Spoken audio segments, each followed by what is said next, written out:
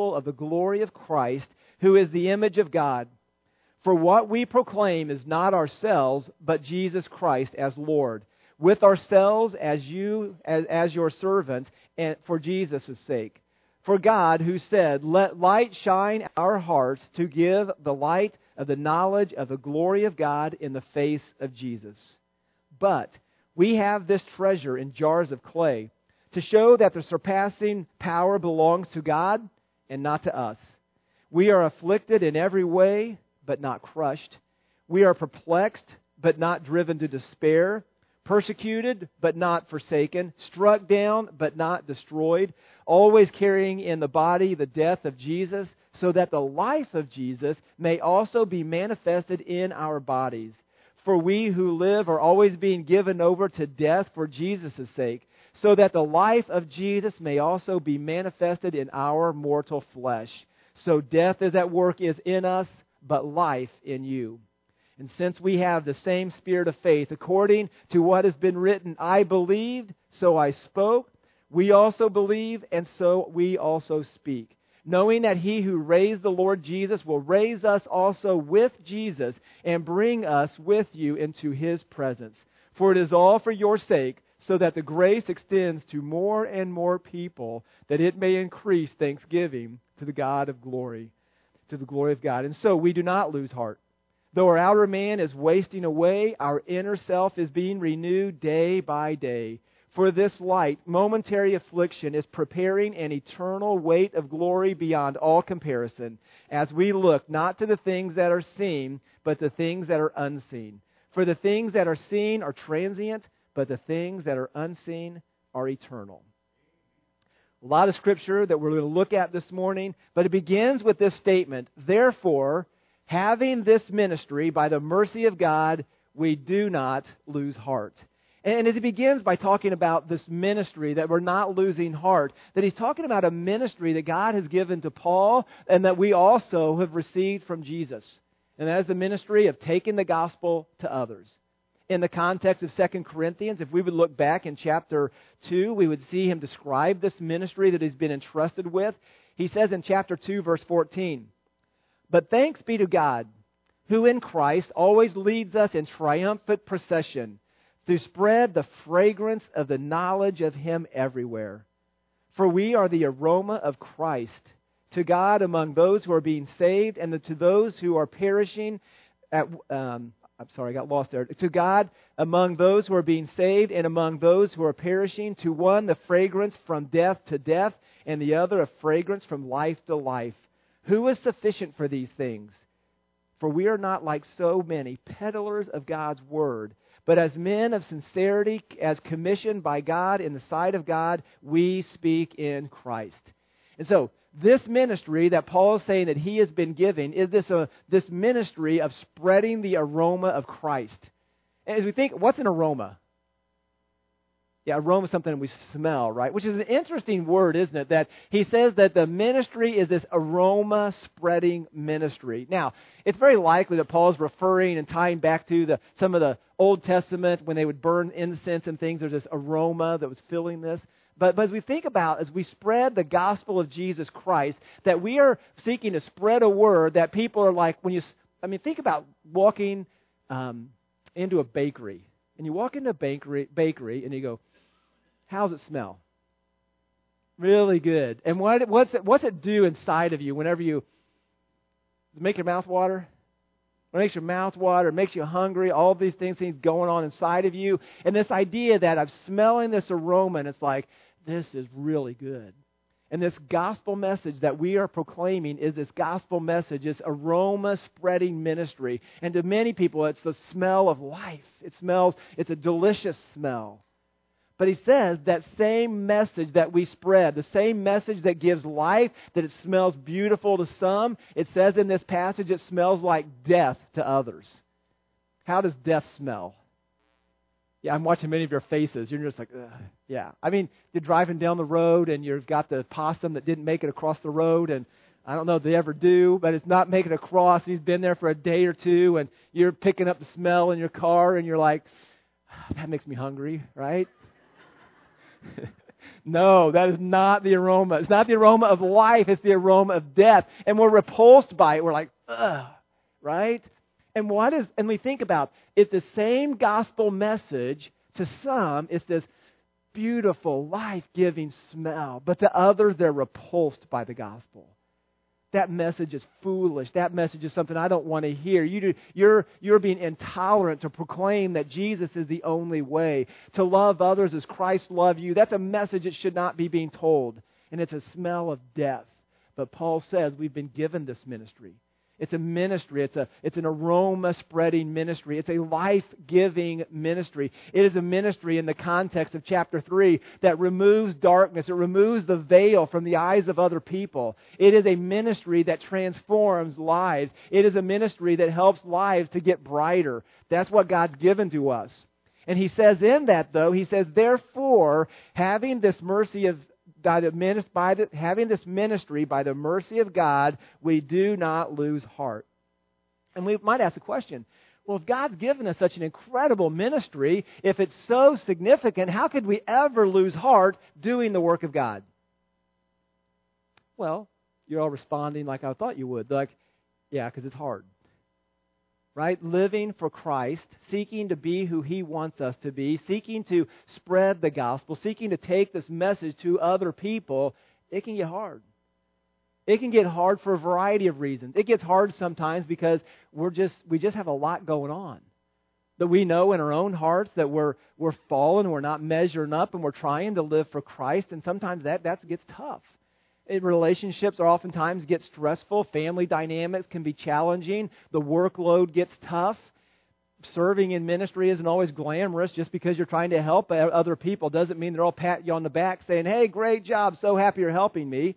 Oftentimes they're less than grateful. And oftentimes in ministry it does get difficult. And when ministry gets difficult, it's easy to lose heart. One of the things that happens is people lose heart in ministry. I think they just kind of decide, I love Jesus, I love Him, and I kind of love His people for the most part, and so I'm going to keep coming to church, but I'm really not going to be too involved because I've just lost heart. I'm just discouraged. I'm just downtrodden. I'm just blah with things, and so I'm not giving up on the faith, but it's time for somebody else can serve now. And we lose heart. That's one way we often see people lose heart in ministry and how it affects them.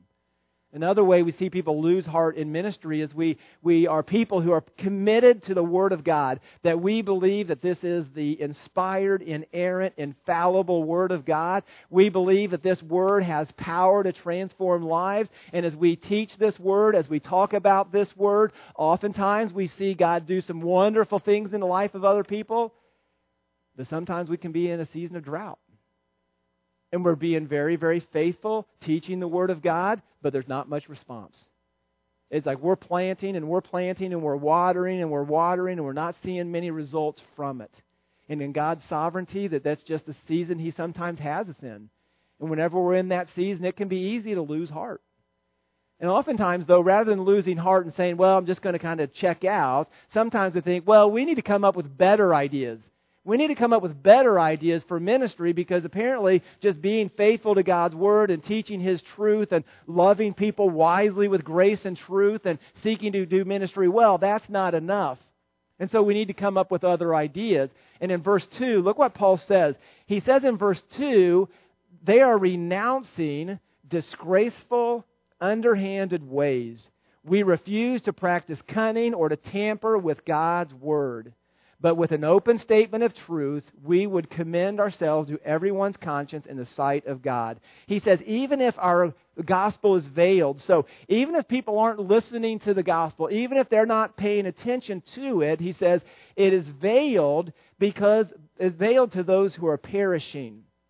In their case, the God of this world has blinded the minds of unbelievers to keep them from seeing the light of the gospel of the glory of Christ, who is the image of God. And what he's saying is that we have this life-giving, light-giving message. And as we proclaim this message in this beautiful glory of Jesus Christ, that God has loved us enough to send a Savior to rescue us from the wrath that we deserve, to restore a relationship with God. He's done all that for us. Oftentimes that's veiled. People are like, so? And now, if God's turned the lights on for us, we're like, how can you just say so? Do you not get this? What Jesus has done for us? But absolutely blind to it. And so we think, well, then maybe we need to come up with strategies to remove that blindness. And Paul talks about using disgraceful, underhanded ways, practicing cunning, tampering with God's Word. We're going to come up with better ideas to reach people than the Word of God alone. We see that in our culture. We see that oftentimes the churches get discouraged, and so they think we're going to come up with a plan to reach people that is not dependent on the Word of God. We're not abandoning the Word of God, but what we're going to do is try to find other ways to draw people to Jesus and help them like Jesus. And if they like Jesus in some way, maybe they'll be open to the gospel. And so maybe we try to do that with like good works and ministries of service, which again can be very good things for the right reasons. We can think about we want to have the right music, have the right lights, have the right fog machine, have all the right things, and put on the right show, and that'll attract people. And then if we can attract them, maybe they'll like Jesus. But the reality is, it's veiled. There's a veil over them, and so none of those things can pierce that veil. We think about the crazy things churches can do. This is the craziest one I've seen. This is in England. In this beautiful, incredible cathedral, beautiful stained glass in the back that talks about the gospel of Jesus Christ. These churches are empty. Nobody comes. And they're empty because they abandoned the Word of God several decades ago. So they're empty. But they're realizing, how can we get people interested in the things of God? So what do? We build a giant slide in the middle of our cathedral. And people will come. They'll come because then they'll see that God is a fun-loving God. And a fun-loving God, they build that as a fun-loving God. And this is a permanent thing in this. I mean, this isn't like a bouncy house blow-up thing. This is that. And the idea is they want to say, this is what will attract people to God. I mean, see that and think, well, I mean, they did it pretty well done and all that kind of stuff. But it's amazing how it hides the gospel message in the stained glass. And I would say to you as well that whenever we try to attempt to reach hearts by ways other than the gospel of Jesus Christ, that what we're going to have is a playground. And what we're going to have is a carnival. And when Paul describes this in his message, he says we refuse to practice cunning. We're not going to tamper with God's Word. That we're not going to put on this show and expect that to pierce a darkened heart. I mean, listen, people think Jesus stinks like death. And to think that, oh, this will make Jesus smell better. I mean, we think that we can put the right perfume on Jesus and then people will find Jesus, he'll smell a whole lot better. Listen, the issue is that Jesus smells like death because he confronts us with our love for ourselves. He confronts us with our sin. He confronts us with our unrighteousness and the wrath of God that we deserve, that we are confronted with all of that. And we need the hope of the gospel. And so as we understand this veil, that we have a responsibility as believers to be taking the gospel to others. This gospel message. Listen, look what it says in verse 5.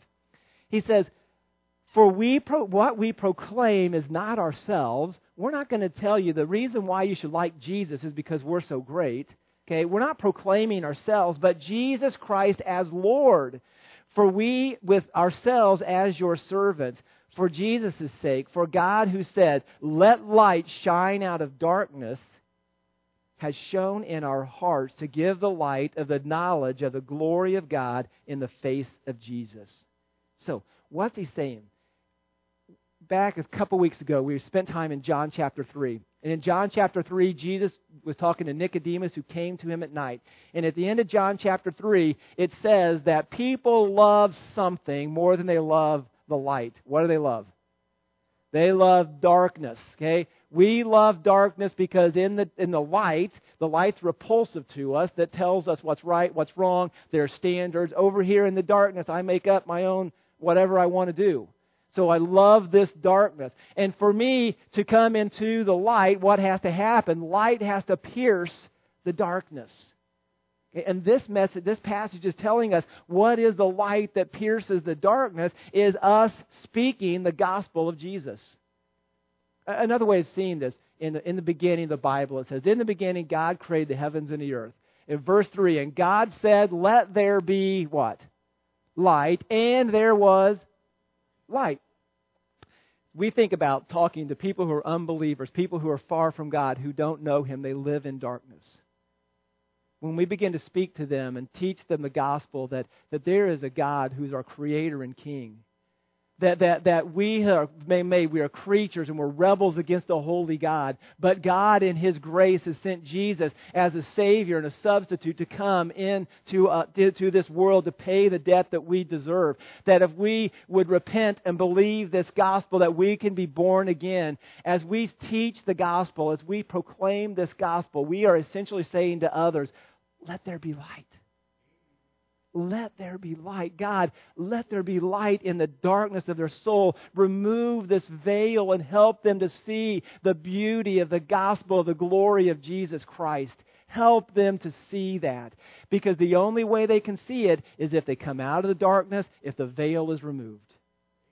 That's what the ministry God's given to us. And so because of that, because of this ministry God's given to us, this light-bearing ministry, this ministry is speaking light into darkness, because He's given us this ministry, we do not lose heart. Instead, we confidently teach the gospel with an aim to see others come to know, love, and live for Jesus. That's what God calls us to. We do this with confidence. We don't lose heart, but we stick with the task that we have been given.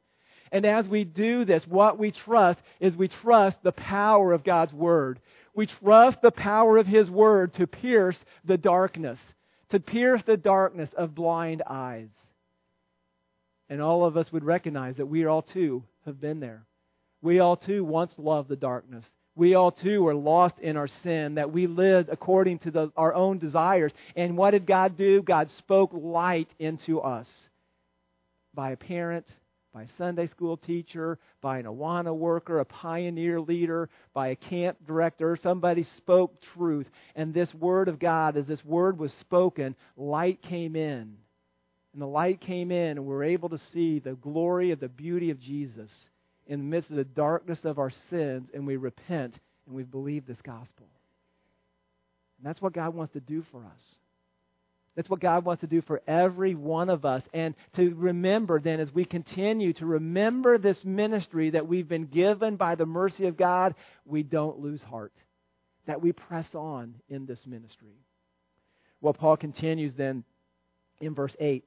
He says, but we have this treasure of the gospel, this treasure of this glory of Jesus, all this. We have this incredible, light-giving, aroma-spreading, life-giving, new covenant ministry. That's this treasure. We have it in jars of clay. Jars of clay to show that the surpassing power belongs to God and not to us. And this idea that this message we have is in a jar of clay. And in their day, they didn't have water bottles. Okay, they didn't have water bottles. So what they put water in? Clay jars, right? Now, as we think, so I'm going to make the connection, I think, that the clay jars in their day are the recyclable water bottles in our day, right? That what do people need? They're parched and thirsty. Last week we spoke in John chapter 4, the woman at the well, that Jesus was promising her living water. That she was drinking from a well that had a crack in it, and it was not satisfying. So she'd been married to 5 guys, and she's living with another one. Nothing satisfying. She's thirsty.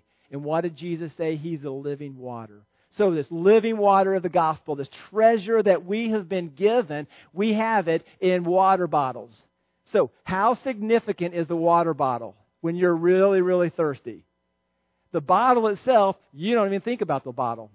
You don't even read the label. And you can, we went to the new grocery store that's behind Used to be the county market the other day because we had the wedding coming up. We bought a whole bunch of water bottles, and they were really cheap. So we bought a whole bunch of them. Guess what we cared about what the label said? Nothing. What are we going to care about next week when its temperature is supposed to be warm during the wedding? What do we care about? That there's water there. We could care less about the bottles, right? Doesn't matter what the bottles look like, okay? And now, I use that illustration because what do people need? They need living water. The clay pots, the bottle, doesn't make any difference. It was irrelevant to it. I'm just thirsty. But we still need the water bottle, don't we? Because what if I just went to, I can't remember the name of the new store, Save-A-Lot, okay? Plug for Save-A-Lot. Okay, so go there, and they have water there. What happens if I don't have any bottles? It doesn't do me any good, right? Because what's the job of the bottle? The job of the bottle is to get the water from one place to another, right? To the supply, to the spring, to thirsty people. What's our role as recyclable water bottles? Our role is to be clay pots, recyclable water bottles, that we go to the source of living water, we receive it, we become a fountain of living water is welling up within us. What are we to do? We're to take living water to other people. And so we take it. But because we still love ourselves, we want other people to kind of pat us on the back, tell how great we are. We think the bottle needs to look really, really good and dress it all up. But the reality is, it's not about the bottle. So that's what Paul says in verse 7. But we have this treasure in jars of clay to show that the surpassing power belongs to God and not to us. He says, what needs to be attractive to people is not the water bottle, but the water. Because you go to the gas station and you look behind the refrigerated glass cabinets there, and what kind of bottles they have there? All kinds of them, right? And the marketers do a great job of advertising because this bottle looks great. So what's in it may taste terrible, but it looks really good. So buy me, right? What happens? See, I think sometimes we think that we need to sell the gospel in a flashy bottle. But see, the challenge is if I sell this drink in the flashy bottle, people are buying the flashy bottle, not what's inside. And that's what happens when we get this all turned around and we put slides in our churches that we want to say, this is what's really attractive. Now taste this water. It's okay, but the slide's really cool. And so Paul's saying we're trusting God's Word. So now, why do we do that? What's the result of trusting the Word of God? If I'm spreading this aroma of Christ to a bunch of people whose eyes are veiled, they're blind, and this message, it stinks, it smells like death, what's their response? Well, listen to how Paul was treated. Verse 8, it says, we are afflicted in every way, but we're not crushed. We are perplexed, but we're not driven to despair. Persecuted, but not forsaken. Struck down, but not destroyed.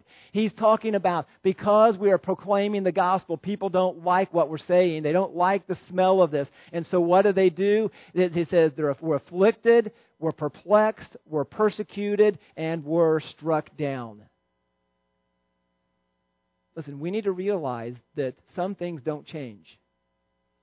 The gospel message, when Paul took it to his world, they didn't want to hear it. Many of them did not want to hear it. As a result of that, things got hard for Paul. They got hard for Paul and his team. But they kept going. They didn't lose heart. Because although they were afflicted in every way, it says they were afflicted, they weren't crushed. Right? The pressure's on, but we're not getting crushed. I can't get crushed. God's empowering me. He says, I can become perplexed. I don't understand all this. I don't understand why, God, I'm trying to serve you and do what you want, but this is really hard, so I'm perplexed. But we're not driven to despair. We're not going to give up on this. This is the real thing. We're persecuted. Okay, people are being hard on us, but we know we're not forsaken. We belong to God. That we're struck down, and so they're beating us up, but we're not destroyed. There's confidence in this gospel message. And so Paul and his team, they're dealing with all this. And why do they not lose heart? And what do they continue to do? Verse 10, we're always carrying around the body of the death of Jesus. Okay, so there's this level, this negative sense of it, so that the life of Jesus may be manifested in our body. We're always being given over to death for Jesus' sake. But he's saying, listen, we've got this fragrance. The world doesn't like it, but that's what they need. And so we're continuing to take this gospel message, even where people don't want to hear it, because we're saying, let there be light, let there be light, let there be light. And those who those who love the darkness resist that. But guess what? If we keep saying, let there be light often enough, guess what God does? Opens the heart of someone. That message gets to someone who God, before the foundations of the world, has predestined is going to be saved, and they repent and believe the gospel. That's the confidence we have, that we just keep taking the gospel, keep taking water, because we know there are thirsty people who are going to understand, I'm thirsty, I need something else. And they're going to drink of this. Well, he goes on then in verse 13, he says, since we have the same spirit of faith, according to what has been written, I believed and so I spoke. We also believe and we also speak. Now you read that and say, what's he talking about there? Have the same spirit of faith, the same spirit of who or what? Well, if we would look at this in our notes, or if you'd study this, in Psalm 116, turn there with me. Keep your place here, but turn to Psalm 116. So Paul's talking about being beat up. All this is really hard. I'm afflicted in all of these different ways. And yet, he says, I have the same spirit of faith. And he's saying, I have the same spirit of faith as the writer of Psalm 116, because he's going to quote this passage. In Psalm 116, in verse 10, it says this, I believed, even when I spoke, I'm greatly afflicted. Okay? Psalm 116, verse 10, I believed, even when I spoke, I am greatly afflicted. What's he saying here? He's saying, I said, I'm greatly afflicted. This is miserable. Life is hard. This is tough. I don't understand it. I'm getting persecuted, beat up. All of these things are hard. And so I'm saying that I've been afflicted, and yet I believe. And he's saying, God, I don't understand this. God, this is hard. God, I don't understand how all these things fit together. This isn't making any sense to me. And it's hard. And I feel like I'm being crushed. And I feel like all these things are happening. But I believe. I trust you, God. So I'm not going to allow those who are speaking against me, those who want to do me damage, I am not going to let them have a win. I'm going to stay faithful. I'm going to not lose heart. I'm going to press on. I'm going to continue to trust the Word of God. I believe. Even when I'm afflicted, I continue to believe. And so, back to 2 Corinthians chapter 4, Paul declares that. And he says, so we believe, and because we believe, what do? We're going to keep on speaking. We keep on declaring this gospel. Verse 14, knowing that he who raised the Lord Jesus will raise us also with Jesus and bring you into his presence. What's the root and ground of his hope? That's a test. Give me an answer. What does he say in this verse? What is his hope in verse 14, and why does he press on? Because of what? The resurrection of Jesus Christ. His hope is that the resurrection of Jesus guarantees my resurrection. And I know that I can't lose. They can strike me down and they can kill me and they can do what they want with me, but I know that this resurrection is true, and because Jesus raised, I will be raised as well. And listen, this oftentimes in theology, people want to, in some liberal theology, want to minimize the resurrection of Jesus really didn't happen. It's just a spiritual metaphor kind of stuff. Listen, if it's just a spiritual metaphor, these kind of truths make no sense. That God who raised Jesus will raise us also and bring you into his presence. It's like, okay, if you know he's going to raise me spiritually and all that kind of stuff, why do I endure the suffering? I endure the suffering because my physical body is going to go into the grave. And if it's about a spiritual resurrection, why bother with all this? I mean, a spiritual resurrection is going to happen. I mean, it doesn't make a difference. But there's a spiritual reality that those who God raised from the dead, because Jesus raised from the dead, he knows he's going to be raised. Okay, what I mean by that is, if Jesus didn't physically raise from the dead, how do we know that we're going to be spiritually raised? Right? I mean, a tomb, there's still a dead body in a tomb somewhere, a dead body somewhere in Israel. And I say, well, Jesus died, but there's a spiritual resurrection coming to sometime near you. Why can I believe that? How can I believe that? Jesus died. He's still dead. He talked about a resurrection. How do I know that he spiritually rose from the dead? Okay, and the resurrection is based on the physical resurrection of Jesus. So he goes on in verse 15, says, "For it is all for your sake, so that the grace extends to more and more people, and it may increase thanksgiving to the glory of God." And this is an amazing statement. Why does Paul keep going? He says, so, look what it says, that grace extends to more and more people. Why do I keep telling more and more people about the gospel of Jesus Christ? Because I want the grace of Jesus Christ to spread to more and more people. I want others to experience the grace that I've experienced. I want others to know the grace that I know. I want the world to know this. And as this grace expands, as the gospel goes out, and as people believe the gospel, look what happens. So that it may increase thanksgiving to the glory of God. So, what happens? We share the gospel. Let there be light. We're speaking light. People believe the gospel. Grace is expanding. As grace is expanding, people believe the gospel. They repent. And what do? They give praise to God for their salvation. And so what is the goal in all this? Is ultimately that God's glory would be magnified.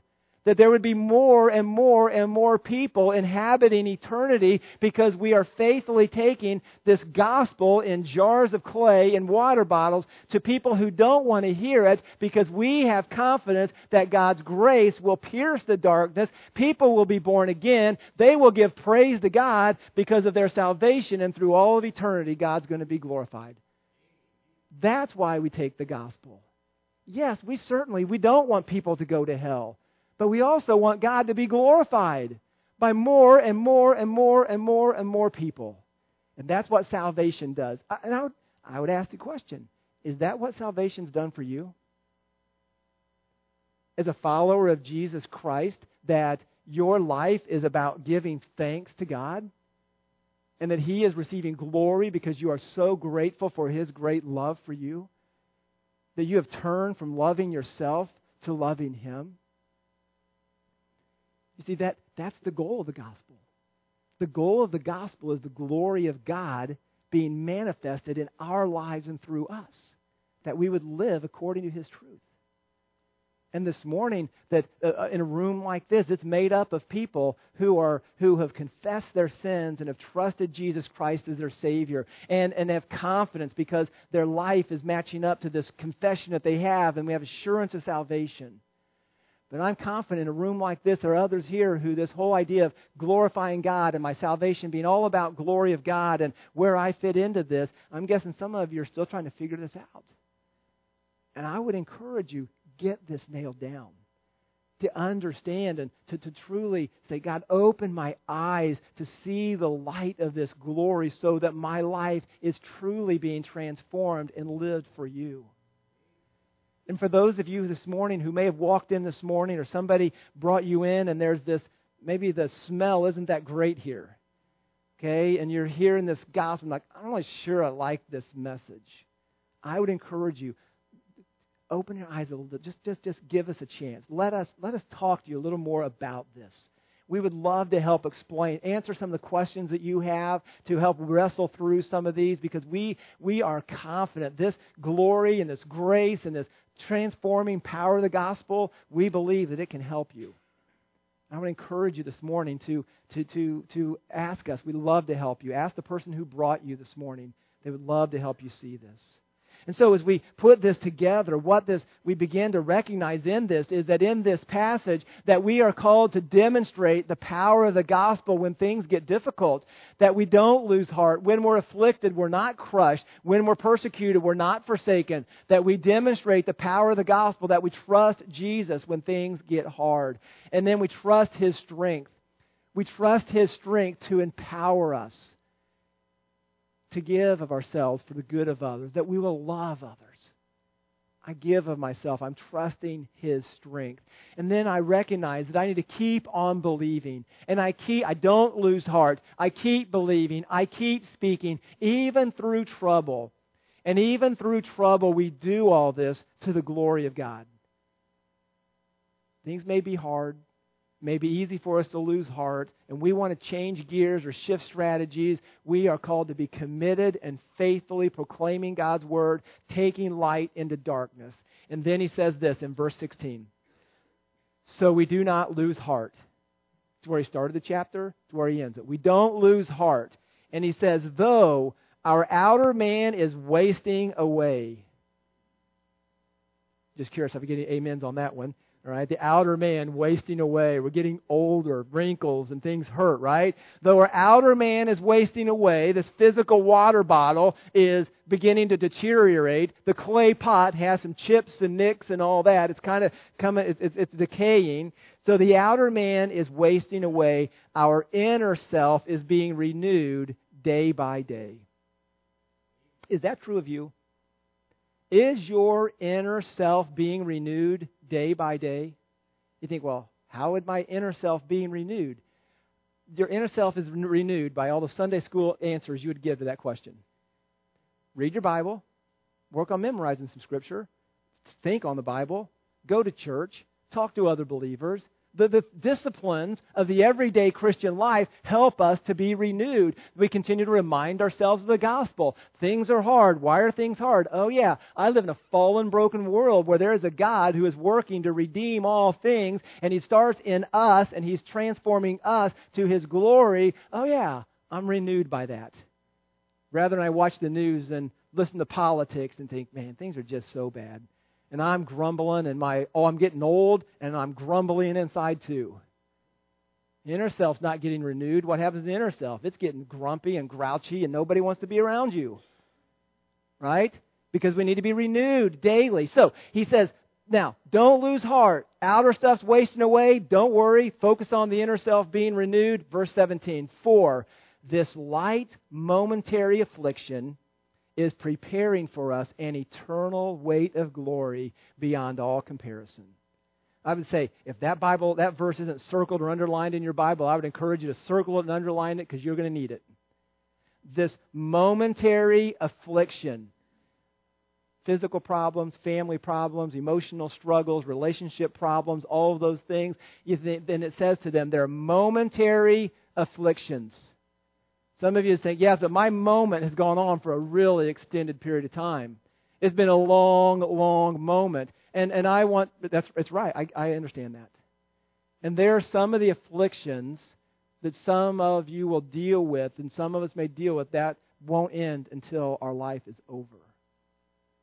But I would tell you that it's still considered a light and momentary affliction, because it is preparing an eternal weight of glory beyond all comparison.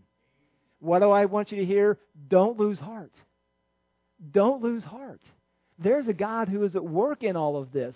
There are purposes bigger than your immediate suffering and relief from that. God is using this to present and to prepare this eternal weight of glory. Well, you say, well, how do I deal with that, though? This goes on and on and on. Well, back up a verse. I have to be renewed day by day, the inner self. That's what it takes. My inner man must continually be renewed to uphold me in these ongoing troubles. And then he says in verse 18, as we look not to the things that are seen, but the things that are unseen. Again, where do I have to have my eyes fixed? Not on what I see, feel, taste, touch. That's where my hope can't be in that. Because all those things are going to crumble. None of those things are going to satisfy. All of those things are the leaky well. It's not going to work. So we look not on the things that are seen, but the things that are unseen. These unseen truths of God. For the things that are seen are transient. Everything you see is going to go away sometime. But the things that are unseen are eternal. They last forever. And I want us to look at one more verse as we wrap up this morning. Hebrews chapter 12. So, we look at not the things that are seen, but the things that are unseen. Another way of saying that is that we live by faith. We live by faith. And in chapter 11 of Hebrews is all about faith.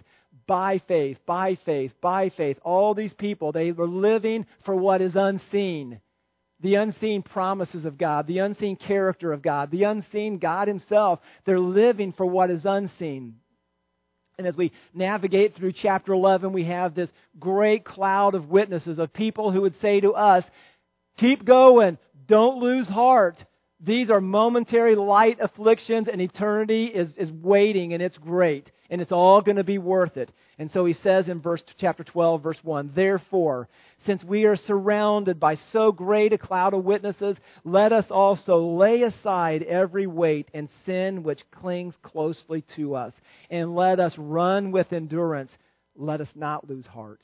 Let us run with endurance the race that is set before us, looking to Jesus, the founder and perfecter of our faith, who, for the joy set before Him, endured the cross, despising its shame, and is seated at the right hand of the throne of God. Let us run with endurance. Let us look to Jesus. Fix our eyes on Him. You say, well, I can't see Him. That's the point. He is what's the unseen thing that we're fixing our eyes on. And as we fix our eyes on what is unseen, that allows us to have strength and to press on for the things that are hard that we do see. And so as we recognize that God would call us then in this section to confidently endure temporary trouble as you faithfully pursue eternal glory. It's a contrast. Temporary troubles, eternal glory. God's using these temporary troubles for a greater good. We would see as well that we need to keep our eyes fixed on what is unseen.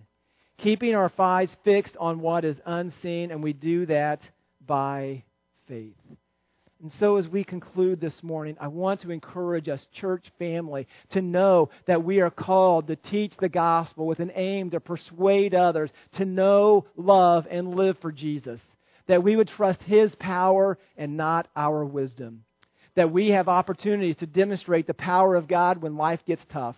When ministry gets hard, that is whenever the gospel should shine brightly from us as we are looking to what's eternal and not what's temporary. That we see this in a bigger context. And that out of a love for Christ and in others, that we would confidently endure these temporary trials, knowing that there's eternal glory ahead of us. And so this morning, as we conclude, I would encourage you to consider, have you lost heart? Are you on the edge of that and doubting and discouraged? I'd encourage you, look to Jesus. Look to Him who is unseen. Trust His power. Believe this gospel. And then recognize that we are these clay jars, these recyclable water bottles that have a purpose and a ministry. And God wants us to get living water to those who need it. And that we would do that with passion and joy and great attractiveness as they would watch us live faithfully for Him. Well, let us pray. Father, we rejoice that You love us. Lord, and You have demonstrated that love through these truths. Lord, You have shown us the gospel of the glory of Christ, who is the image of God. Lord, You have revealed to us this knowledge of the gospel in the person of Jesus. Lord, I pray that You would stir our hearts. Lord, that we would not lose heart. That we would be a people who are eager to see You use us. A people who are renewed day by day in this internal person. Lord, as we spend time in Your Word with other believers, meditating on Your truth. Lord, that we would be renewed. And so, God, we pray that You would help us. And Lord, this morning I pray for those who are here today who love You and know You and are walking with You. God, I pray You'll encourage them with these truths. Lord, those who are stumbling, those who are walking inconsistently, Lord, I pray that they would fix their eyes on You. That they wouldn't primarily just try harder, God, but they would trust You more. And Lord, for those this morning who are trying to figure this out and sorting through this, I pray that You would pierce the darkness and remove the veil, that they would be able to see. And I pray that they need questions answered or things that they're struggling through, that we would be able to help them to wrestle through some of these challenges. But God, most of all, we thank You for Jesus. And help us as a church to have our eyes fixed on Him. And God, we love You, we need You, and God, help us. It's in the name of Jesus we pray. Amen.